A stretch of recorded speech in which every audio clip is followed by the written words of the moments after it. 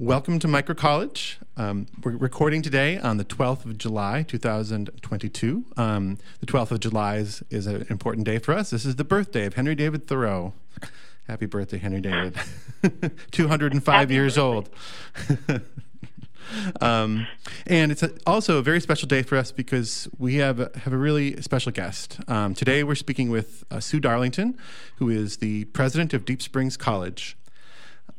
Deep Springs, as listeners to the podcast will know, is a really important part of the background and history of Thoreau College, and also of myself. I'm an alum, class of 1998, Deep Springs College.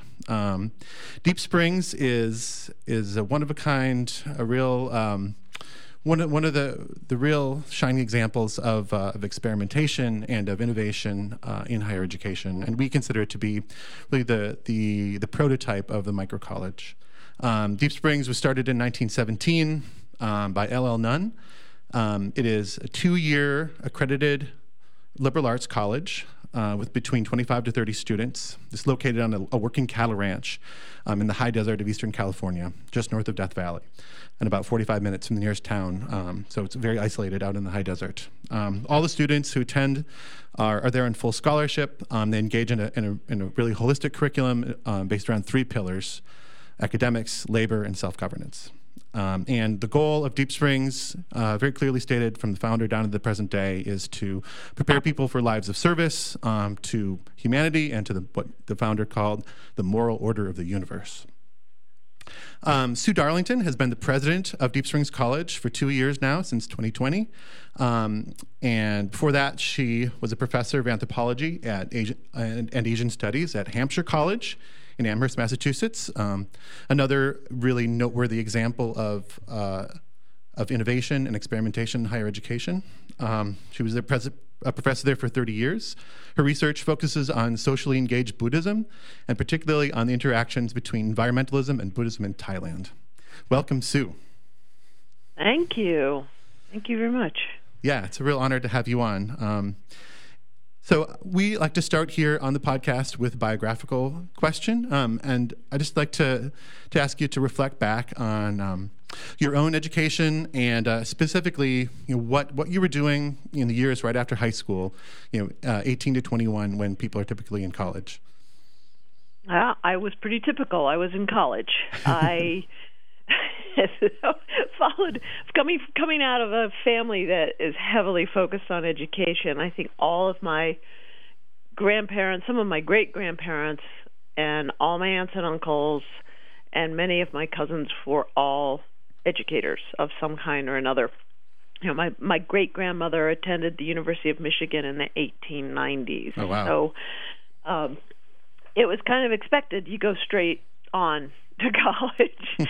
And I went to Wellesley. It was where my mother was teaching chemistry labs, and I got a free education as a result. Fantastic. And kind of made it a no-brainer choice to go there, and lived on campus and immersed myself in both academics and just the life of being in college.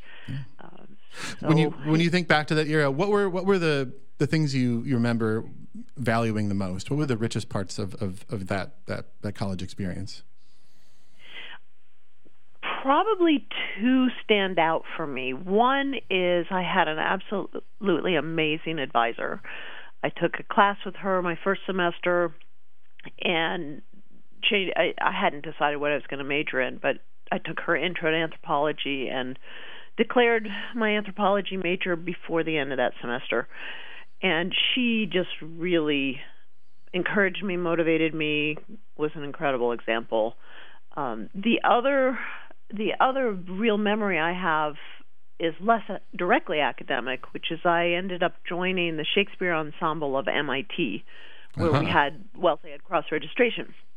And not being a Shakespeare scholar in any way, not being a literature major or an English major, I was fascinated by theater and became fascinated by Shakespeare in particular by working with this group of students and a really strong director. So this is a performance-based program. Yeah. Absolutely, Wonderful. absolutely. And I worked on the crew, and occasionally I performed. And we travel in addition to putting on shows at MIT. We traveled up and down the East Coast, performing mostly at other colleges. And I guess again, similar to my academic experience of having a really strong mentor, was having a strong mentor in our director, and being challenged to do things that I didn't necessarily know I could do, and being challenged to do things that maybe I wasn't the best at, but I could definitely improve at. And that influenced a lot of my approach to teaching from that point on. Yeah, when I reflect on my own career as a teacher, I think about theater experiences as being really important and formative in that. And can you draw the lines there between your performance experience in college and your teaching career? Absolutely. I have a pretty good story about that. Right after I graduated from college, I worked for 2 years as an editorial assistant for a classical archaeologist at Harvard. And when I decided to go to grad school, I asked him for a letter of recommendation, and he gladly wrote it. I didn't see it for several years when I was already at the University of Michigan in grad school, and for some reason I was able to see my file that they had, and I came across this letter from Professor Hanfman, and it didn't say anything about how I was as an editorial assistant, anything about my writing, or the things that I had expected that he would be emphasizing because I worked for him. What he wrote about was the fact that I was doing Shakespeare performances, and that therefore he expected I would become a really strong teacher. Uh-huh. And that's all he said in the letter, and I got into that program. And it was a recommendation based on future development. Exactly.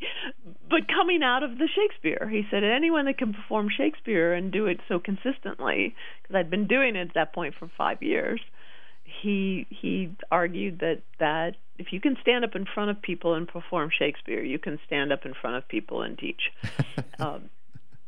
But I think it more, rather than being able to stand up in front, which is a particular approach to teaching that I tend not to use, I think of the theater preparation as being able to think on your feet, being able to roll when things don't go well, having the confidence to be in front of people, to listen and respond to everybody around you. That's what the theater can help you with your teaching. Yeah, that really resonates with my own experience. I think as a teacher, I've taught for 16 years at the high school level, as well as the teaching I've done here in the last couple of years with the college. I think about my theater experiences, and the other set of experiences were there at Deep Springs, working with horses and cattle. I was the cowboy there for 3 summers, and that similar kind of things that you're mentioning. Get back on the horse when you're bucked off. Thinking about complexity and uncertainty and the weather, and I find that really a lot of that comes back to teaching experience. Absolutely, absolutely. Yeah. I think teaching is only a fraction of it is about the actual content of what the subject matter is. So much more is about being flexible, listening to and responding to the students, and encouraging them. And that's where these kinds of lived experiences can make a difference. Yeah. So your teaching experience, for the bulk of the time has been at a very unique institution, Hampshire College. As I mentioned, really shows up on lists of distinctive and innovative campuses and programs. I wonder if you could talk a little bit about that, and what was it like specifically to be a professor, to be an instructor at a place like that? Hampshire was my ideal when I was finishing grad school and getting on the job market. My friends started calling me up saying, "Hey, Sue, your job was just advertised in the Chronicle of Higher Education." And it was a position at Hampshire for a professor of anthropology of religion focused in South or Southeast Asia. And to me, it was it was the ideal. I'd already realized I did not want to teach at a big research institution where the focus was on research, and the undergraduate students hardly ever met the professors and were taught primarily by TAs in often very large classes. I mean, I was a TA for a class that had almost 600 people in it, for example. And I didn't want to do that. I wanted to be at a small school that really emphasized undergraduate experience. I wanted to be at one that really emphasized teaching. And a perk was it put me back in Massachusetts, which is where I grew up. Mm-hmm. I really was excited to be at Hampshire because of the amount of choice that it gives the students, the amount of control it gives them over their own education. They design their own concentration. It's usually interdisciplinary and surrounding a question that they then explore. And every student does a project at the end, their final year. They do a year-long project guided by 2 faculty advisors. And what I appreciated was that the students at Hampshire were risk takers. They were asking really challenging questions. They were willing to take the chances that they couldn't find the answer, or they'd find answers they weren't expecting, and they were willing to problem solve and start over or go in a new direction if something wasn't proving fruitful. They were really partners in their education rather than consumers of their education.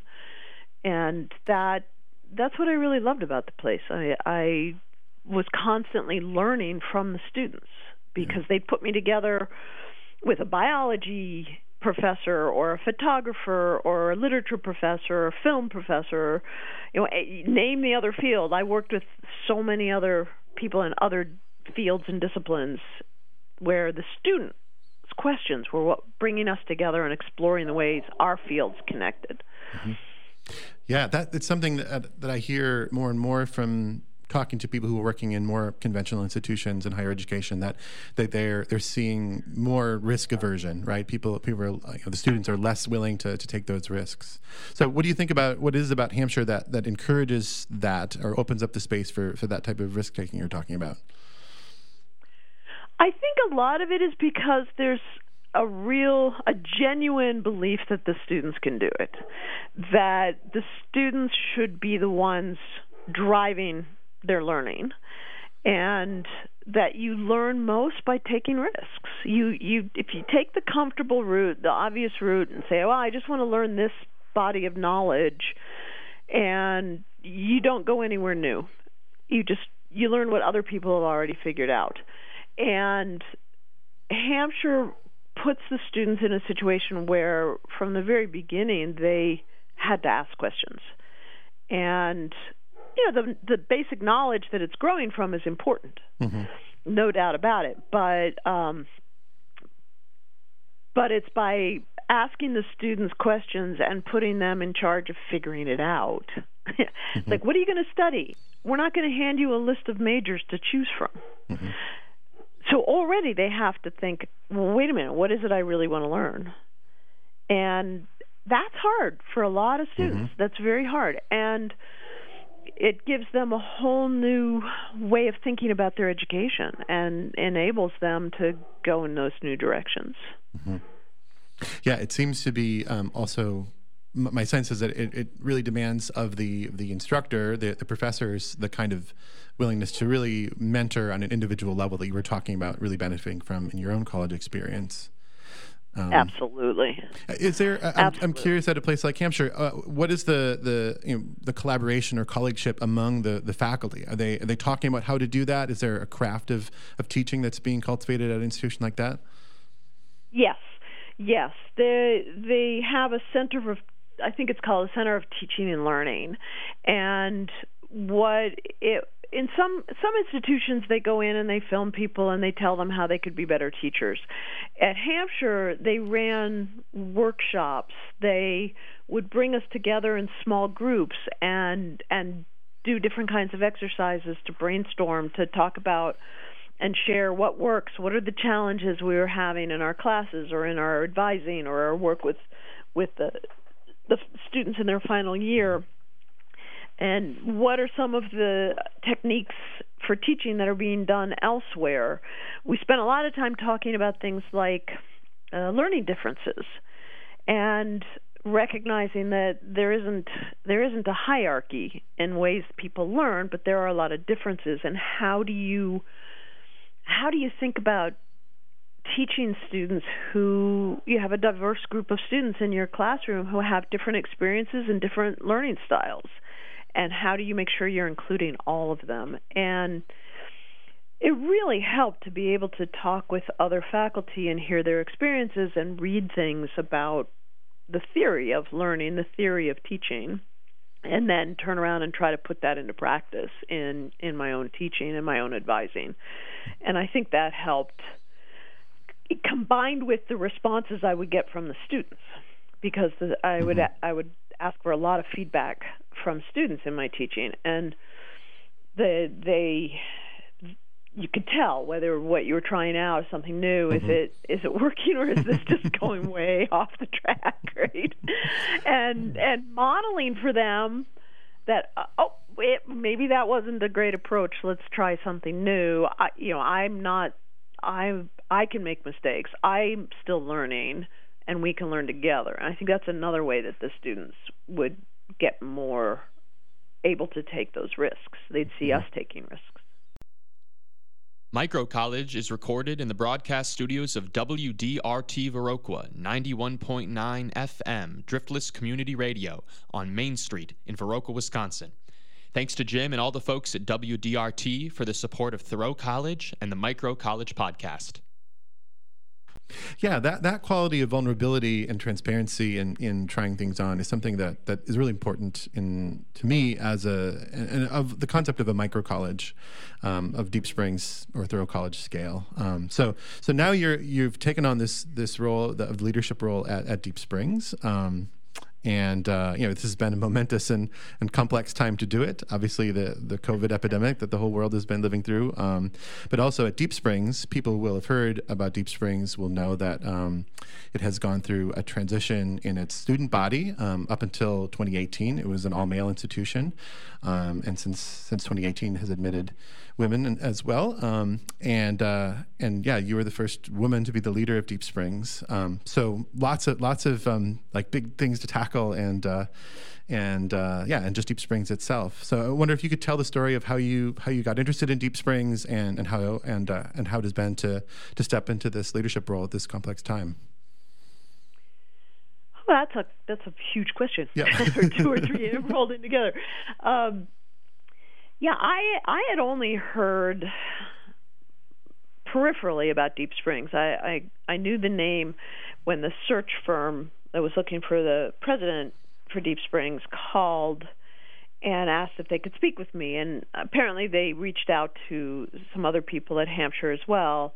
I think they saw Hampshire as a place that, because it has this different approach to education and more focused on risk-taking and giving students a lot of control over their own education, I think they were thinking, okay, somebody that's connected to Hampshire will have an understanding of, at least partial understanding of what Deep Springs is doing. Mm-hmm.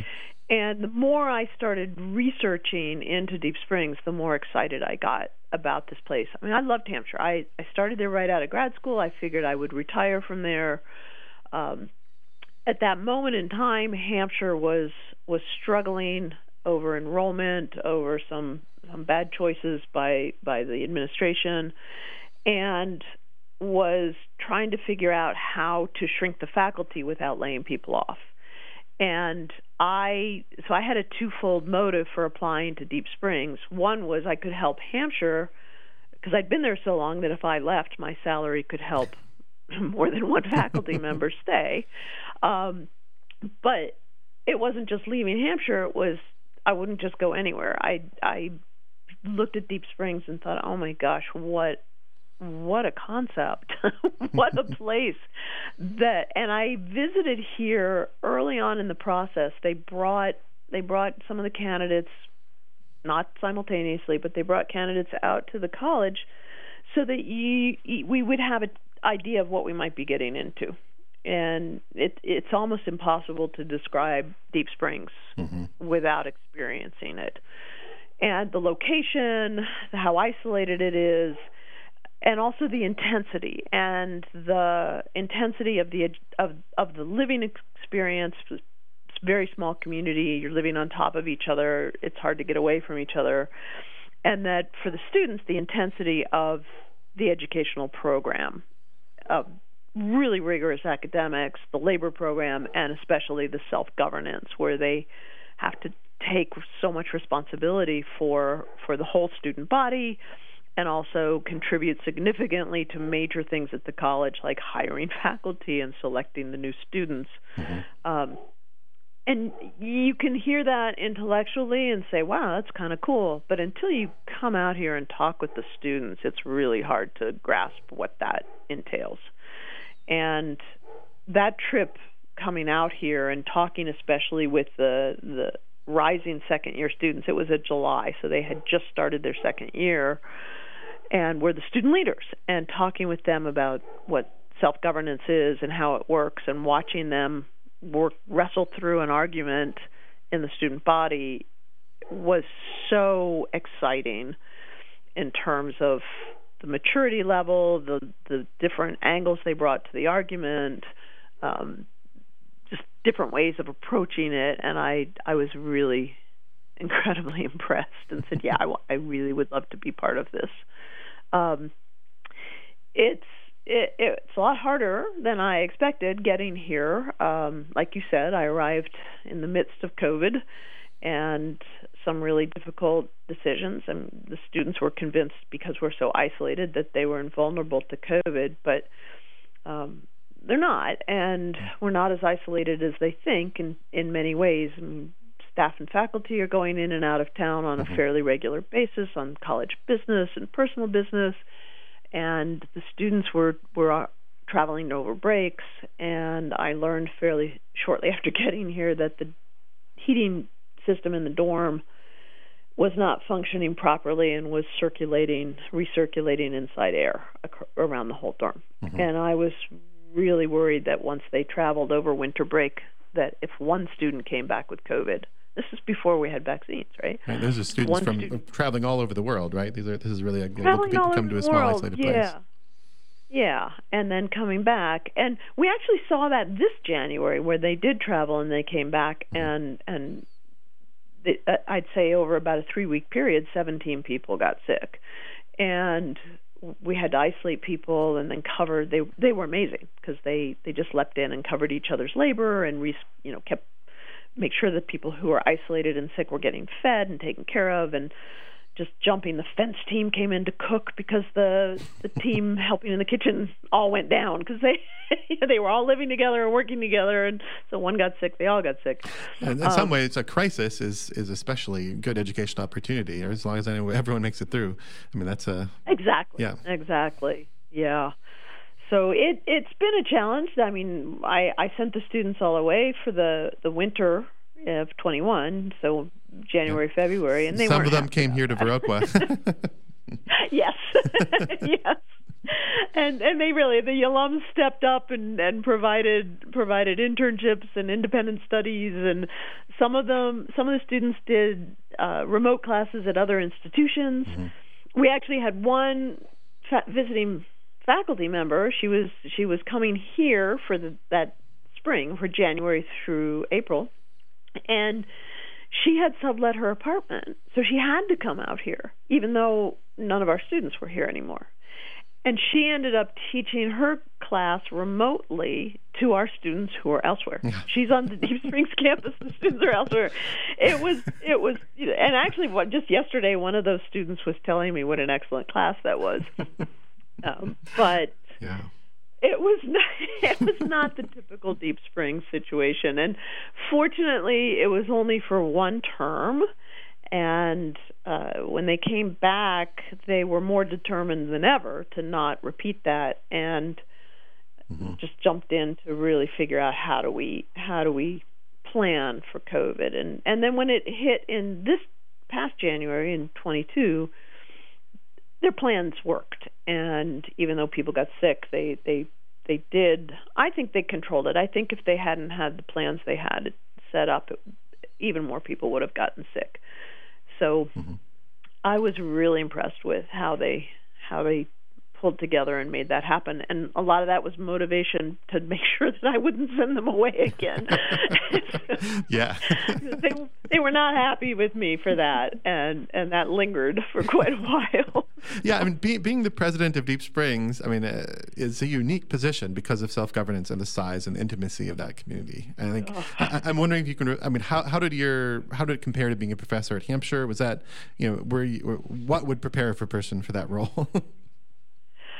Not much prepares you for this role. It is. You have to have a thick skin here, believe me. I was dean of advising at Hampshire for a couple of stints, and I think that prepared me more than just teaching. I think the teaching helped because I had a good working relationships with my students and a lot of collaborative relationships with my students at Hampshire. And that kind of working relationship is important here. But being the dean of advising meant that I was in a position at Hampshire where I saw the struggles that students could have and had to make some really difficult and sometimes unpopular decisions.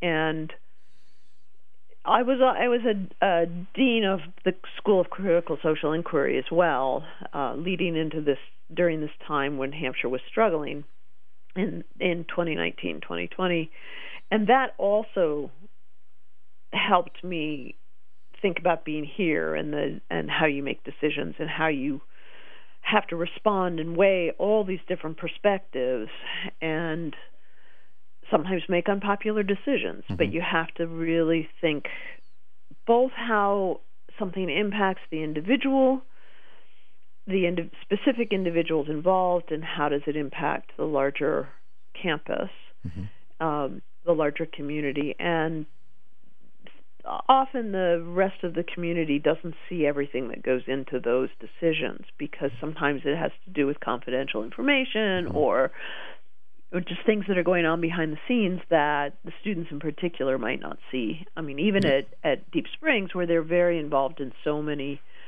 aspects of running the college, they don't always see everything that goes on behind the scenes. And they're not party to all the conversations that have to happen when you're making a tough decision. And that gets frustrating for them, and then they turn back around and can be quite critical in the process. And it's a learning experience, and it can take a lot of time to play out because it has to be done very carefully, and that many decisions have to happen slowly because everybody has to be consulted and everybody needs to be heard. And it's very hard here to just say this is what's happening. Yep. It has to be done where these are the issues that are pushing a decision that mean a decision needs to be made. Yeah. And then everybody gets a chance to chime in and think about it, and you got to push them to try to think about different perspectives. And yeah.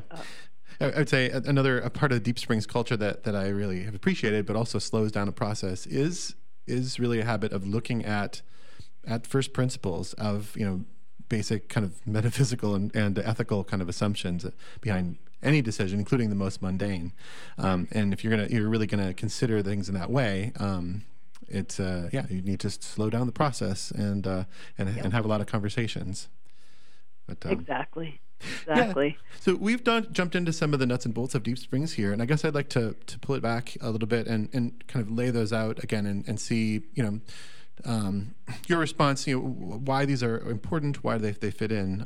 So with Micro College, the podcast here at Thoreau College, we've identified a few characteristics of what we see as peer institutions or defining Micro College. One of those obviously is size. I'm wondering if you can talk about Deep Springs, which has an explicit mission of developing leaders, people who will be of service, lives of service, How does a very small institution, again, Deep Springs, when I was there, I had about 25, 26 students. It's been, in the last few years, maybe up to as many as 30. But, very small group of students. How does that support that mission, that small size? And it's 26 students right now, too. So it doesn't fluctuate very far. Right. I think because it means that students can't hide. It's small. It means every student has a role in the college, has some kind of a role, and what they do has effects across the rest of the community.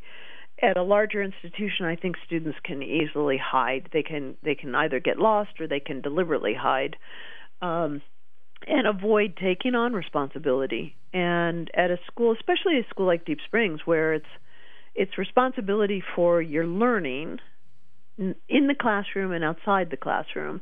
And the labor, for example, if you don't do the feed run and collect the eggs and feed the animals, there are consequences. Mm-hmm. And if you don't get the eggs back to the boarding house, to the kitchen, there may not be breakfast, and other people are going to feel it, and they're going to know that you are responsible for that. There's several built-in tensions in Deep Springs that can be really hard to navigate, but are part of developing that sense of service and leadership. And one is actually the principle of isolation. It's one of the ground rules that the students cannot leave the campus during term unless the whole student body agrees, unless it's a medical issue or something unavoidable like that. And a lot of people say, well, how can we learn to be service when we don't even know the outside world? We don't know any other community. We can't go and volunteer somewhere. How are we learning service? And my what I've come to recognize here is you have to be of service to yourself and your own community before you can be of service to others. And that's what they're learning. That's what they're learning when they have their hours-long meetings on Friday night for the student body to wrestle with the issues that they raise with each other, motions for how things should be working at the college or in the student body. And they learn how to take roles. They learn how to respond to each other. Hopefully they're learning how to listen to each other. And those are basic skills that you need to be of service to others. Mm-hmm. And so I think the bigger size, the harder that would be. Mm-hmm. So another kind of implication of size, I think L.L. Nunn's theory of change, you could say, was an elite one, right? That this is an intense focused education. It's fully paid for the people who are there. It is rigorous in all kinds of different ways. But the intention is that this is a group of people who will have an outsized impact on the world and the state of the world. Is that how does that theory work out in practice? And is that how you understand it, the mission? Absolutely. And what counts as service, I think, is really broad.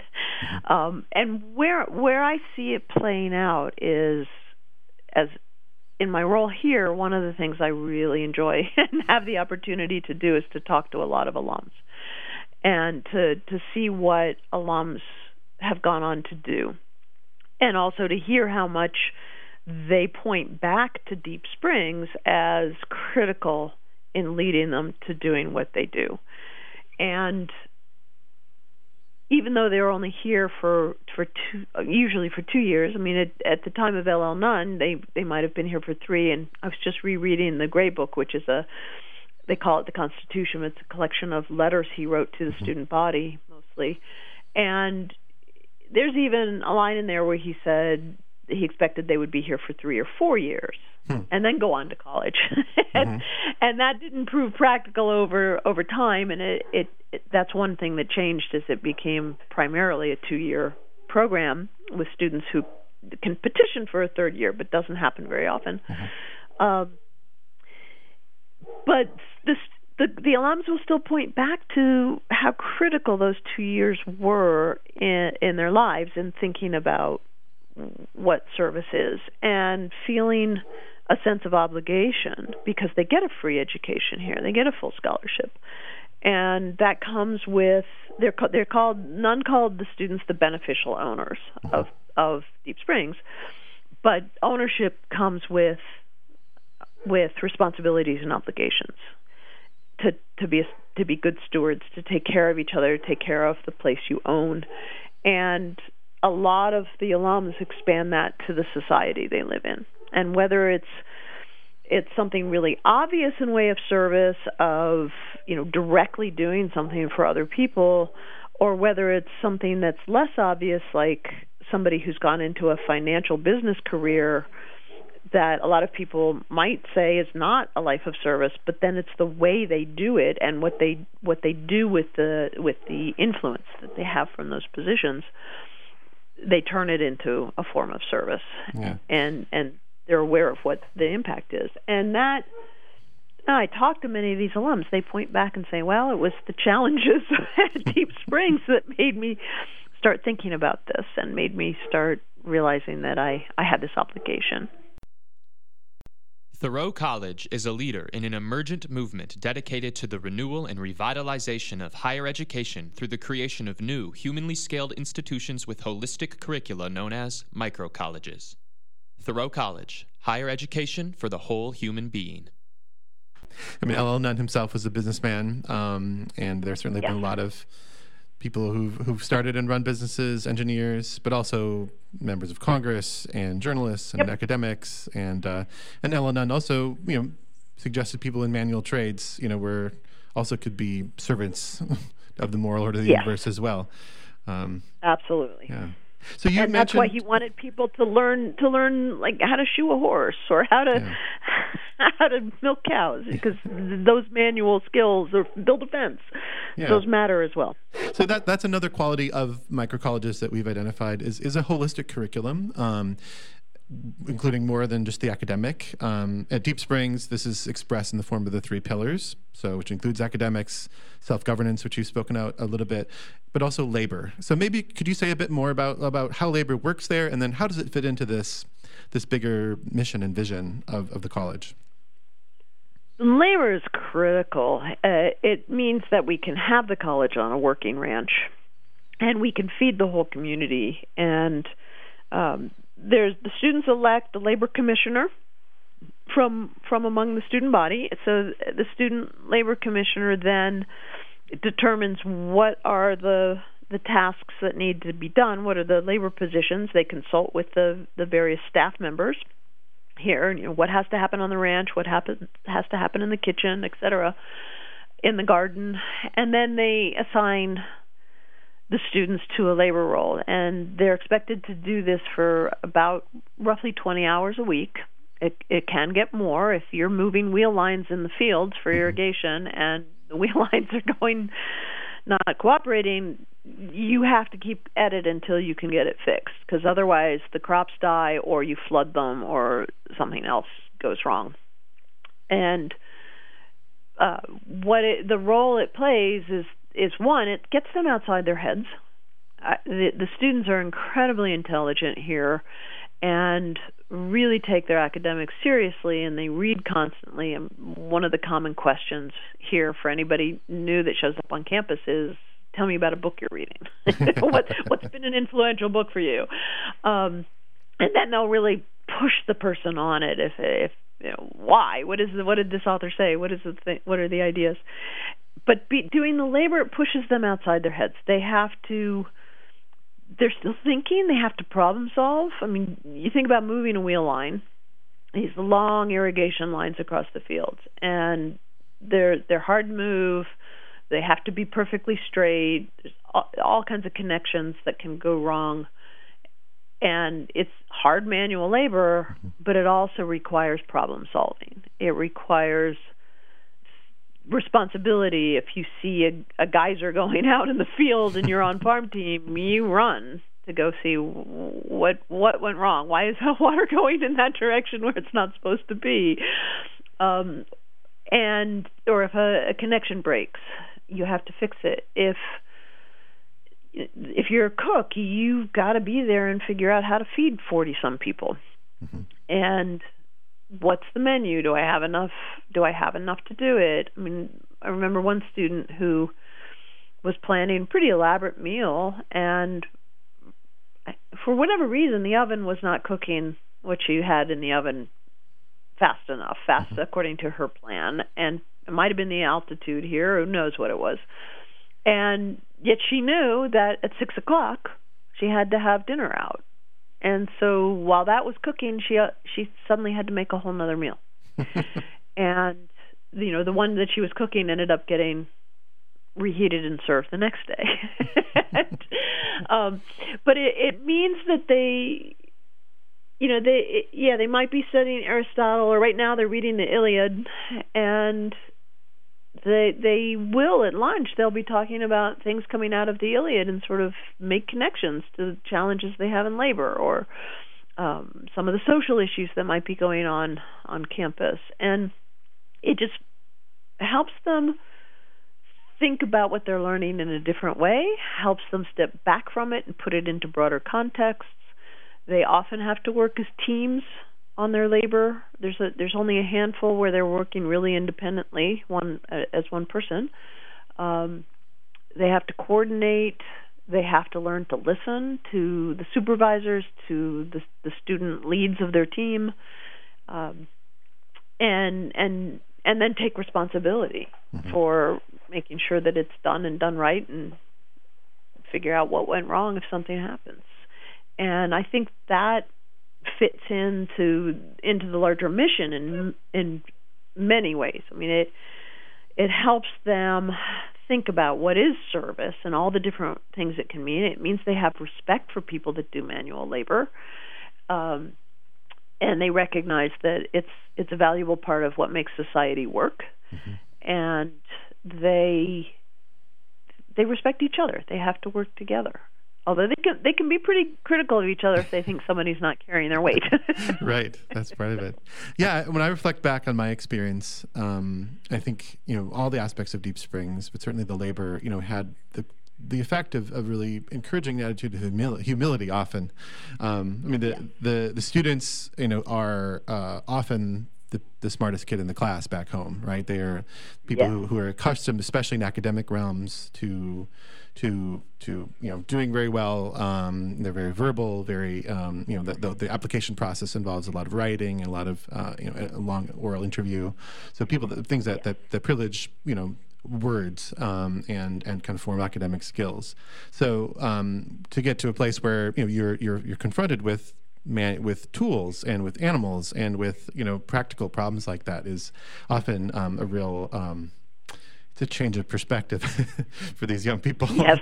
I grew up on a dairy farm, so I had some of that before. So it was an interesting experience for me to come there. But similarly, the academic experience is very challenging. It can have that effect, and the self-governance, learning to coordinate, to communicate values and practical ideas and that sort of thing with similarly sort of verbally and mentally kind of talented people is still also a humbling experience sometimes.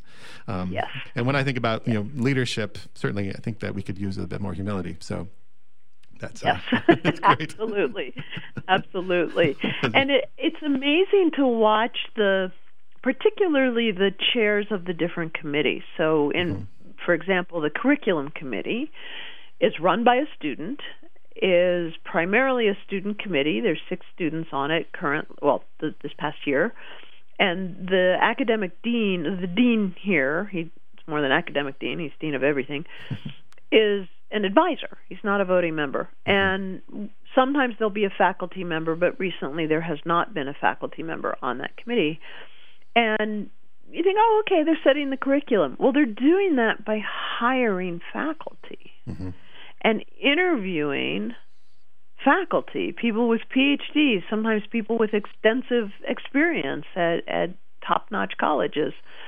And here you've got these 18, 19, 20-year-olds who are interviewing them and making the recommendations as to who should be hired. And thinking about, one, they have to explain to some of these people what Deep Springs is and how it works, and because it's not necessarily it usually doesn't work the way that things work at the institution they're coming from, and then they have to assess the abilities of these different faculty to teach here. Yeah. And really reading their works, reading their letters and letters of recommendation, and debating what do we need here? What are the fields we need? What kind of coverage?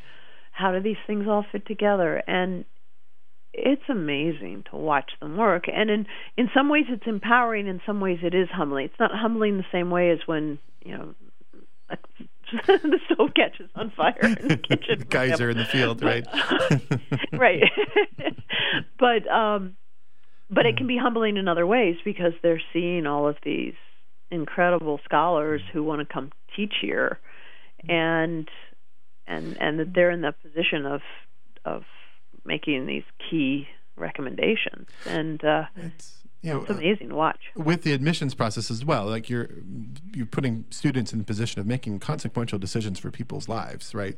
Including their own lives, but also the students who are admitted or not admitted, as well as the faculty. And that's high stakes, and I think that's certainly part of the courage of the institution to put students in that position, as well as the manual things that they're doing. Yes.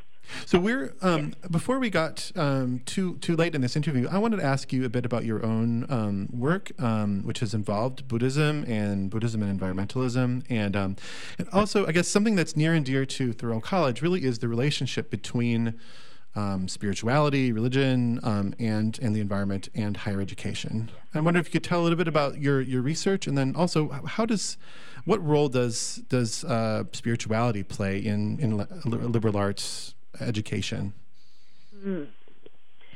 Yeah, my research is with Buddhist monks in Thailand who, based on their understanding, their interpretation of Buddhism, do social work.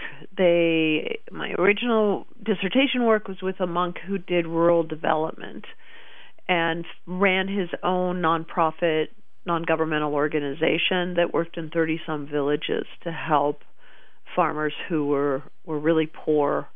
And that was in the 80s. And while I was doing that research, the environmental movement was starting in Thailand. And I became fascinated by the role of Buddhist monks. Were they concerned about the environment? Were they getting involved? Were they just focused on helping people achieve awakening and what their next life would be?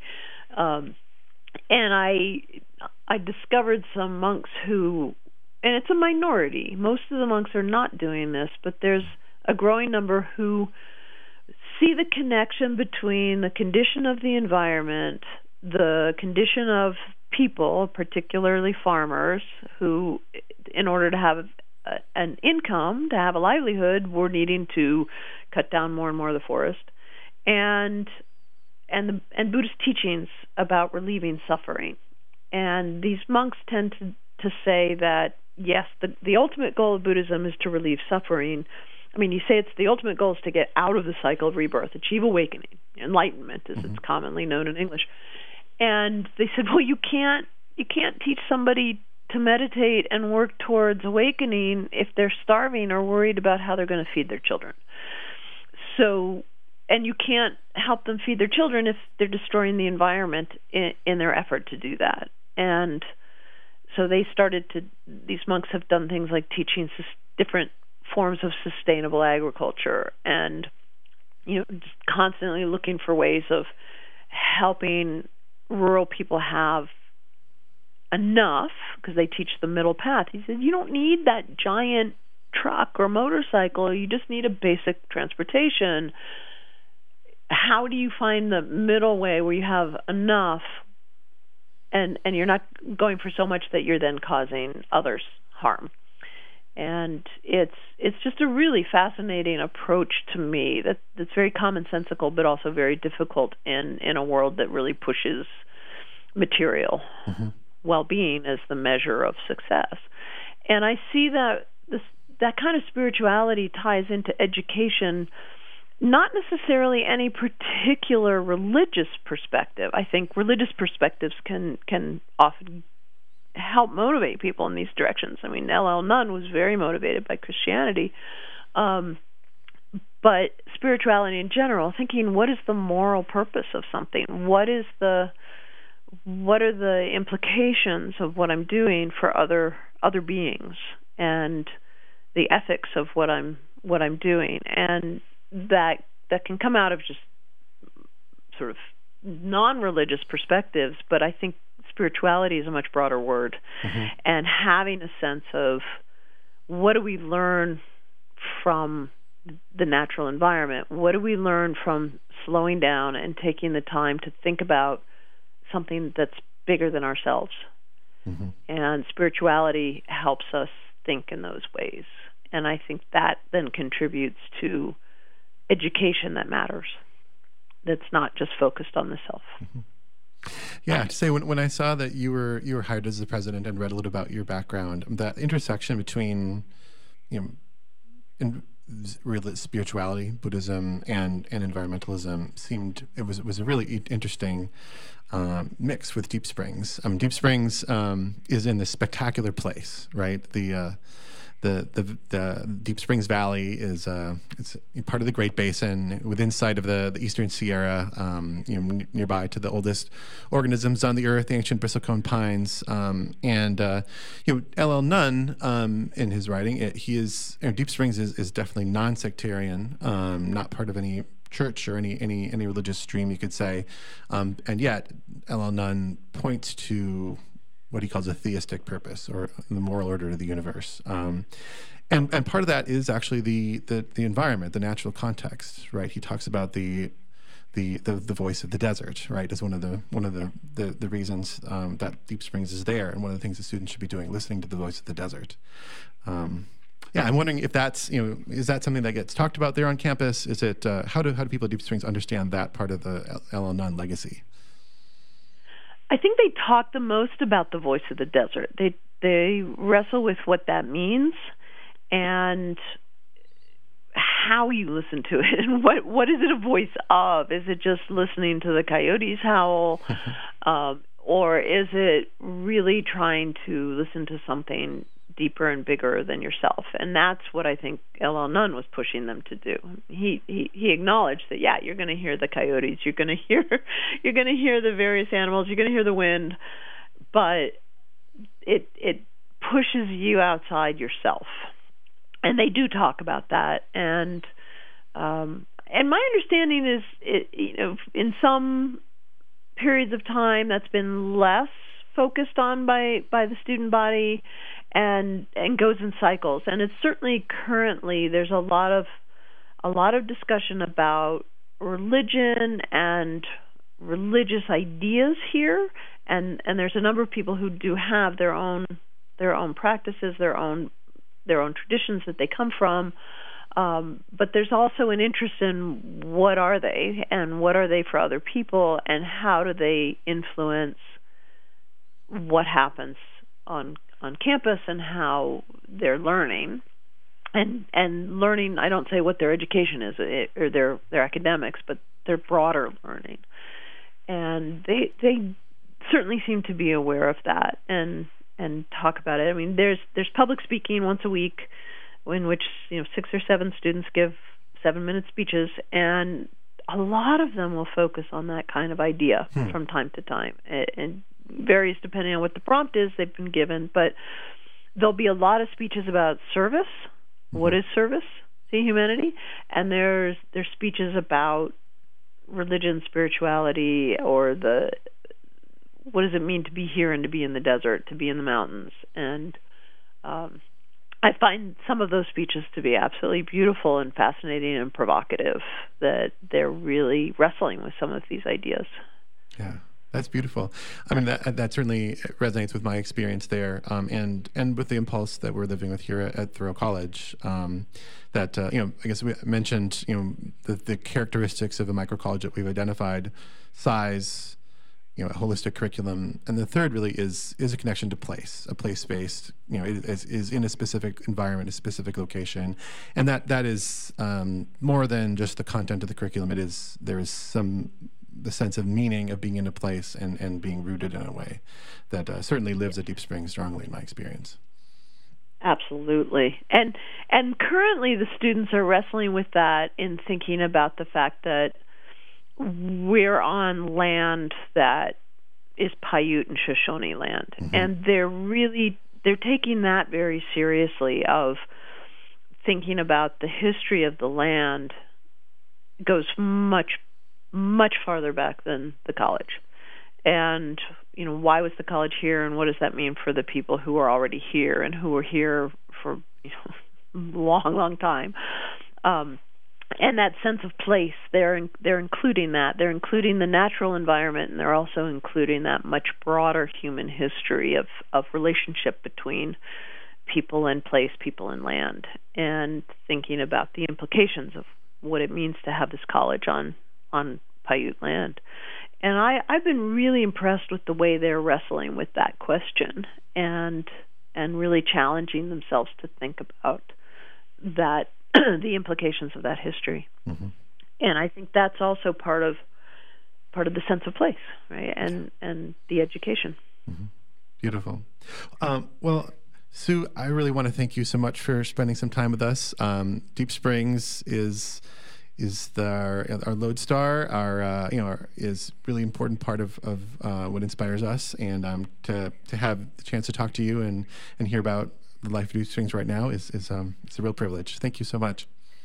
Oh, my pleasure. I mean, one of the things that I see as a responsibility of Deep Springs and of myself in particular is saying how it is such a small school. How do we expand the impact? How do we help and support other movements like this? Because it needs to be wider spread. So I really appreciate what you're doing, both at Thoreau and also with the whole microcollege movement. Wonderful. Thank you so much. All right. Have a good day. Jacob. You too. Okay. Bye-bye. Bye-bye.